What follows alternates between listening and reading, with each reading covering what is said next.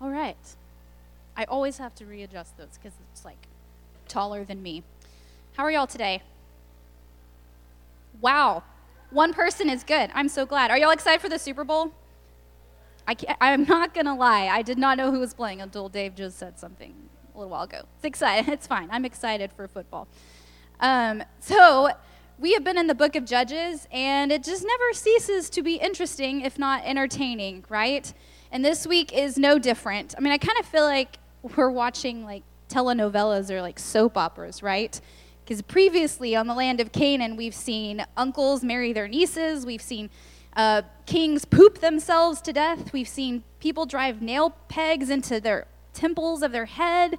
We've seen somebody kill 600 men just with this one spear. I mean, this is vicious stuff, right? So today is just as interesting, but thankfully just a little less violent than it has been. So once again, we're going to see that when a judge passes away, the people yet again do evil in the sight of the Lord. And in other words, what that means is they start worshiping idols. So this cycle that the Israelites have been on should be pretty familiar to us at this point, right? We've got Israel's apostasy. I think I even have a little cycle on there. In other words, so them abandoning God, God allowing them to be captured by these other nations and oppressed, and then Israel finally cries out to God. God sends a judge to save them.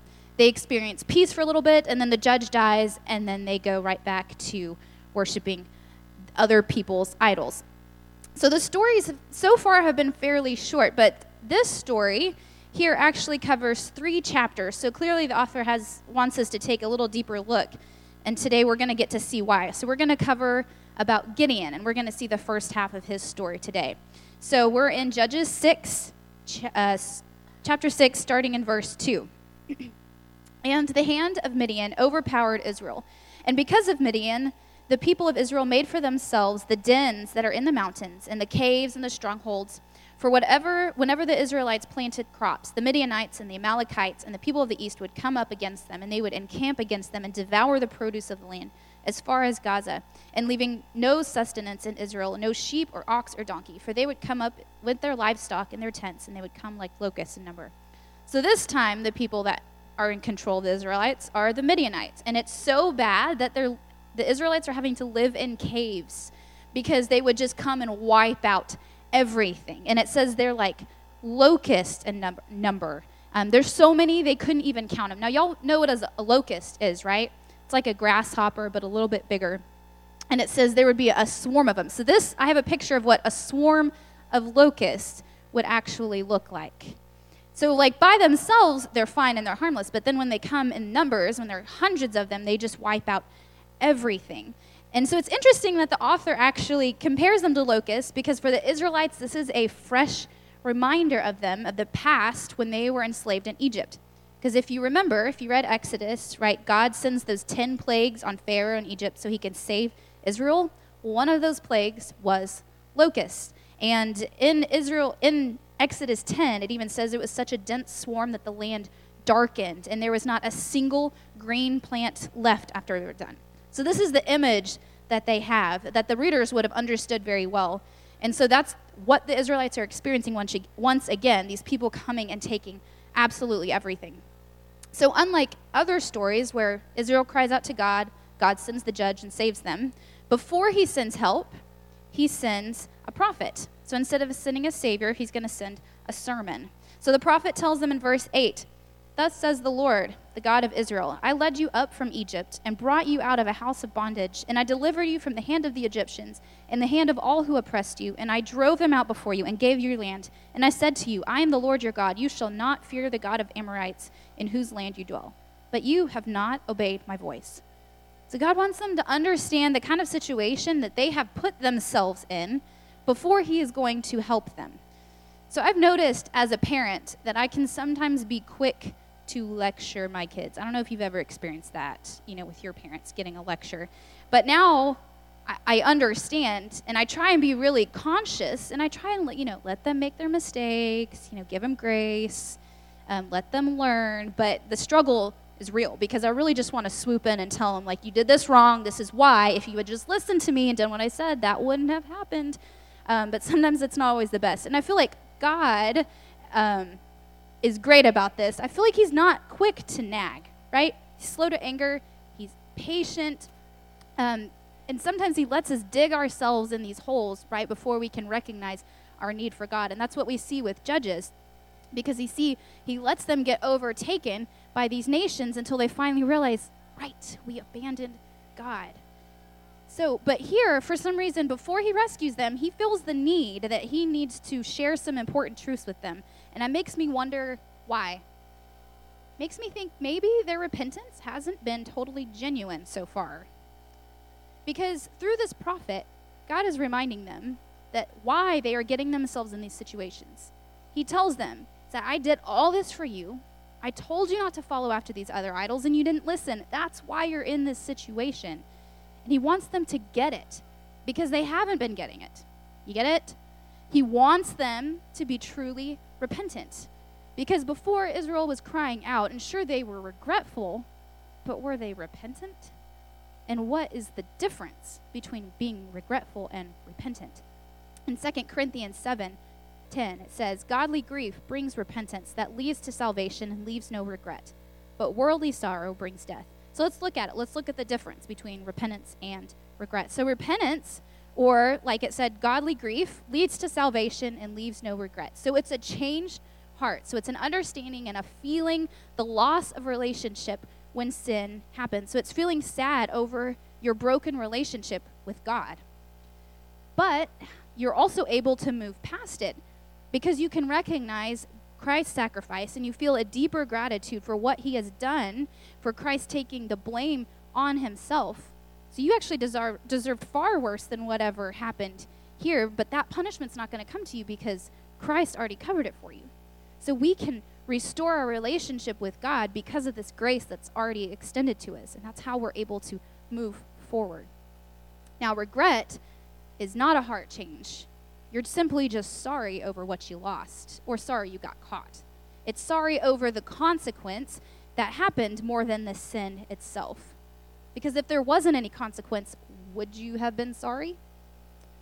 Tim Keller says this about regret. The focus is all horizontal, worldly, not at all vertical, concerned about how it affects relationship with God. Therefore, as soon as the consequence goes away, the behavior comes back. The heart has not become disgusted with the sin itself, so the sin remains rooted. Regret is all about us. How am I being hurt? How is my life ruined? How is my heart breaking? But repentance is all about God. How is he grieved? How his nature as creator and redeemer is being trampled on?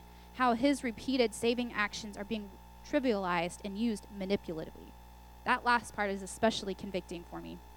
Because when we treat sin with such lightness, or we're more concerned that we got caught instead of turning from the sin, basically tramples on this gift that he gave us, right? Because Jesus went to his death for us. So our response shouldn't be to walk all over that, but instead, we should treat this gift with care and strive to live a life honoring and living up to God who is redeemed, the person that God has redeemed you to be.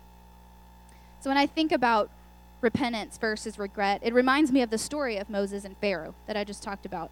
Because when God sends those 10 plagues, sometimes, a few of the times, Pharaoh will tell Moses, he'll call him up and say, okay, go tell your God, I'm sorry. I'm so sorry. Ask him to take this plague away, and then y'all can go free. Well, of course, if you've read the story, you know he changes his mind and he doesn't let them go free. Because was he truly sorry? No. He just didn't like what was happening, and he thought he could manipulate the situation to get out of the pain, but yet somehow still get his way. Because it's this insincere calling out for God when you need something, and then conveniently forgetting him when everything is okay. And we do this. We turn to God when things get tough, or sometimes we try and make promises saying, if you help me with this, I promise I'll be better, or I promise I'll, do this. I promise I'll read my Bible more. But what that really shows is a lack of understanding and a lack of fear of the Lord. Because who am I to make promises to God? Who am I to try and manipulate my standing with the creator of the universe and try and get what I want, regardless of what it costs to God? So take a look at your own life. In those moments, what are you sorry for? Are you sorry for getting caught? Or that you just don't get to do that again or watch that again? Or are you sorry about how it has affected your relationship with God? It's not about whether or not you sin, but how you respond to your sin. Sometimes we can get ourselves into these cycles, much like the Israelites, where we can just continuously go back to what we know is not good for us. But how do we break this? If you're stuck in this pattern of messing up in the same thing over and over again, do you still go back to that person or that thing that you know is not healthy for you? If you stop to consider, you might simply be just regretful and not repentant.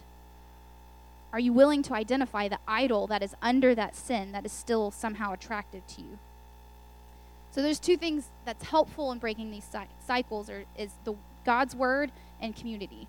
And I know that's almost like beating a dead horse, right? Because you've heard us say those two things over and over again, right? You need to be in God's word, you need to be in community. But you do. Because how will you know truth or wisdom or know what to do in situations or have a relationship with God if you're not listening to his words? Tim Keller says that is the reading the word, that is where we learn who we are, and that is the means through which God brings spiritual renewal in our lives. And community is so important because you may not be as self-aware as you think you are. Sometimes we need someone on the outside to point out what's really going on. I know I've been so thankful for people in my life who have called me out on my own hypocrisy. When I'm saying I believe one thing about God, but I am totally not living that way. God says he's patient over here, but I'm losing it with my kids. Or God says he's full of forgiveness and that we should forgive someone, 70 times 7 times or whatever. But yet I can't seem to forgive this one person for doing that one thing. So oftentimes, there is an idolatry problem going on at the root of our surface problems. So back to the Israelites. Of course, before Israel shows any kinds of repentance, God sends someone to save them anyway, and he sends Gideon. But isn't that how it always is, right? He gave us salvation before we even realized that we were messed up. Romans 5:8, while we were still sinners, Christ saved us. Christ died for us. Tim Keller says, God does not begin to save us because we repent. We repent because he's begun his saving work in us through the external work of his Son and the internal work of his Spirit. So, Judges 6, verse 12. And the angel of the Lord appeared to him, to Gideon, and said to him, the Lord is with you, O mighty man of valor. And Gideon said to him, please, sir, if the Lord is with us, why then has all this happened to us?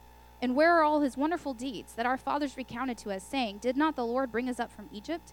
But now the Lord has forsaken us and given us into the hand of Midian. And the Lord turned to him and said, go in this might of yours and save Israel from the hand of Midian. Do I not send you? And he said to him, please, Lord, how can I save Israel? Because, behold, my clan is the weakest in Manasseh, and I am the least in my father's house. And the Lord said to him, but I will be with you, and you shall strike the Midianites as one man. And he said to him, if now I have found favor in your eyes, then show me a sign that it is you who speak to me.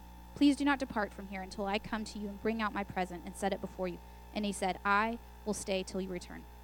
So if you remember Exodus, this should sound somewhat familiar to you. This sounds kind of like how Moses responded when God commissioned him to save the Israelites by saying, who am I to save the Israelites? I'm not good enough. Why are you asking me? I can't do this. And God answers him in the same way. He answers Gideon the same way he answered Moses. He doesn't give him a pep talk. He doesn't say, oh, but you're such a great guy. You're so talented. You are going to do great at this. No, he just says, but I'm going to be with you. And that's enough. Because God is enough in any situation. And that's all we need. Sometimes God calls us to be someone who we aren't yet, but will eventually grow into. So now for Moses, he keeps going on with his excuses. But here, Gideon feels the need to test God to make sure it really was the Lord giving this talk. So in verse 21, Gideon brings his offering, and then the angel of the Lord reached out with the tip of the staff that was in his hand and touched the meat and the unleavened cakes, and a fire sprang up from the rock and consumed the meat and the unleavened cakes. And the angel of the Lord vanished from his sight. Then Gideon perceived that he was the angel of the Lord.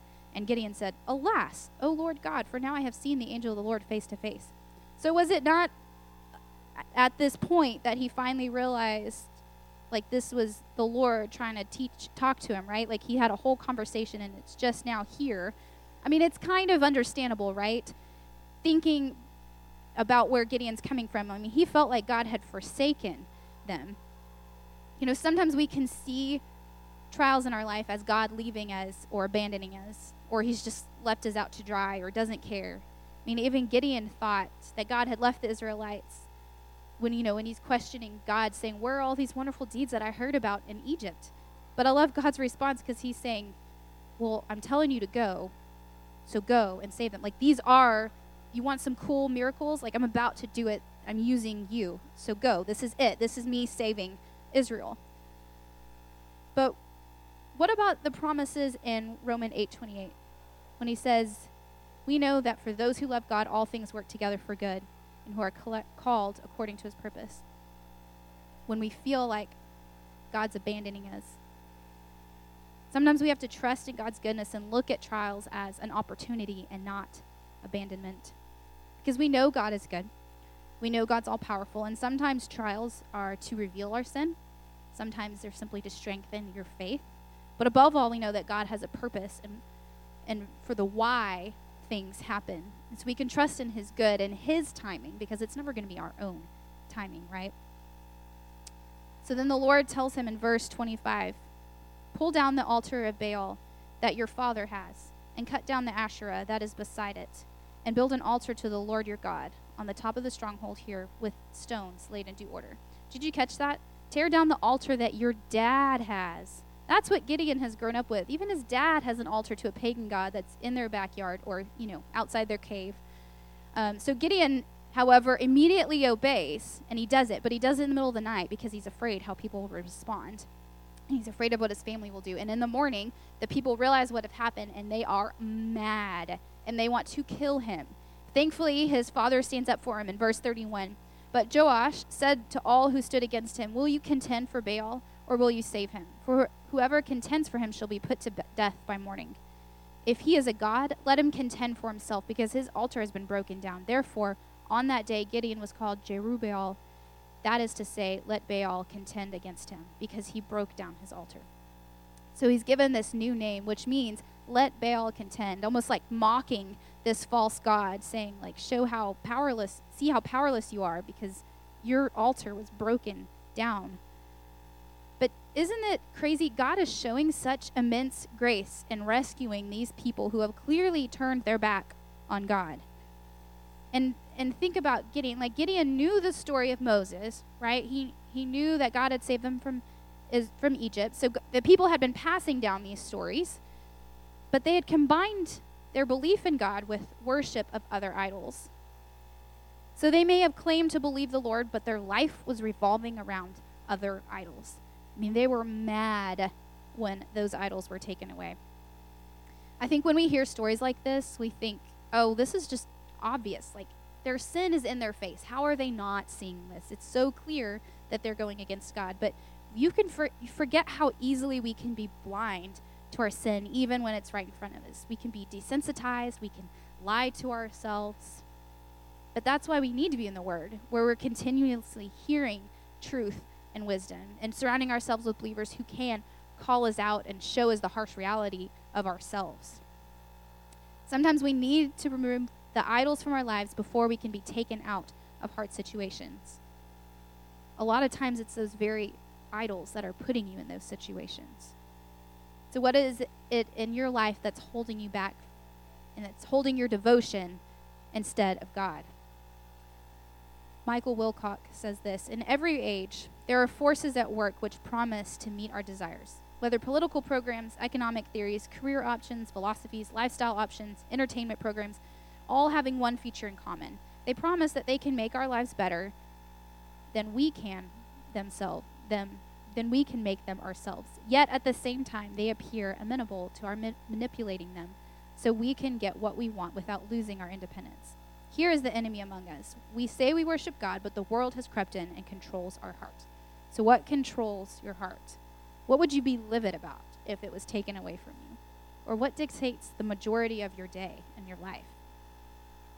So finally, before Gideon goes out to battle, which we'll see that next week, he feels like he needs to give God just a couple more tests. So in verse 36, Gideon said to God, "If you will save Israel by my hand, as you have said, behold, I am laying a fleece of wool on the threshing floor. If there is dew on the fleece alone, and it is dry on all the ground, then I shall know that you will save Israel by my hand, as you have said." And it was so. When he arose early the next morning and squeezed the fleece, he wrung enough dew the fleece to fill a bowl of water.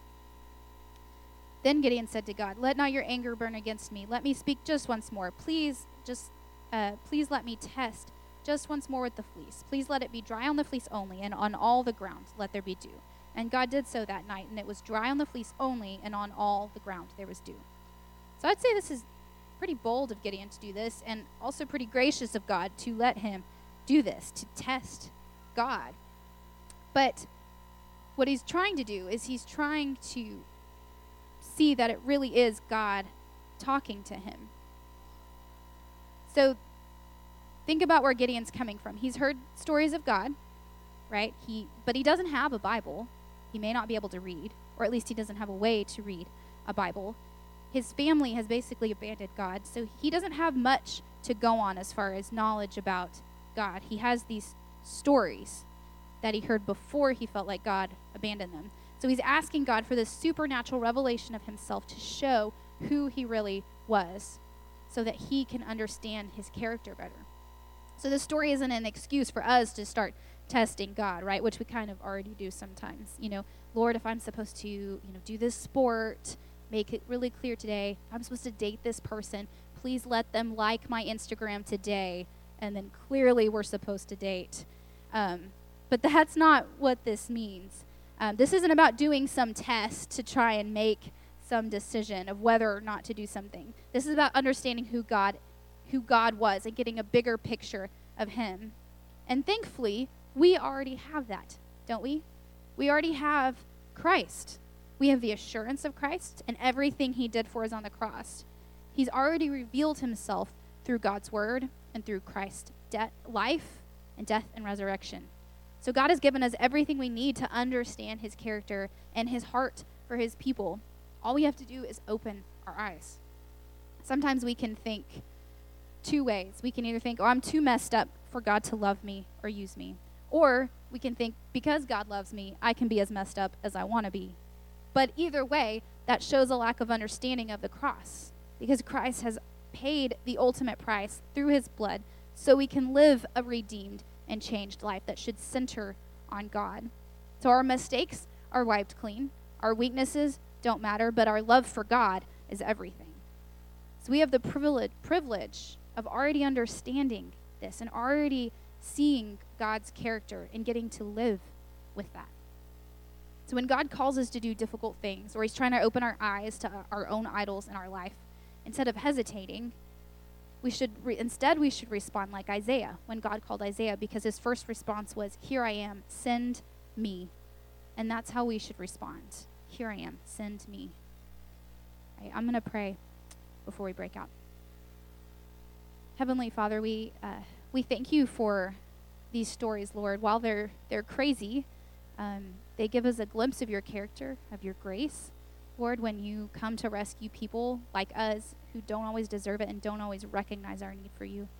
God, I pray that we can just be more aware of what our heart is really clinging to, Lord. And I pray that we can instead turn to you instead of other things in this world, thinking they'll satisfy us, Lord.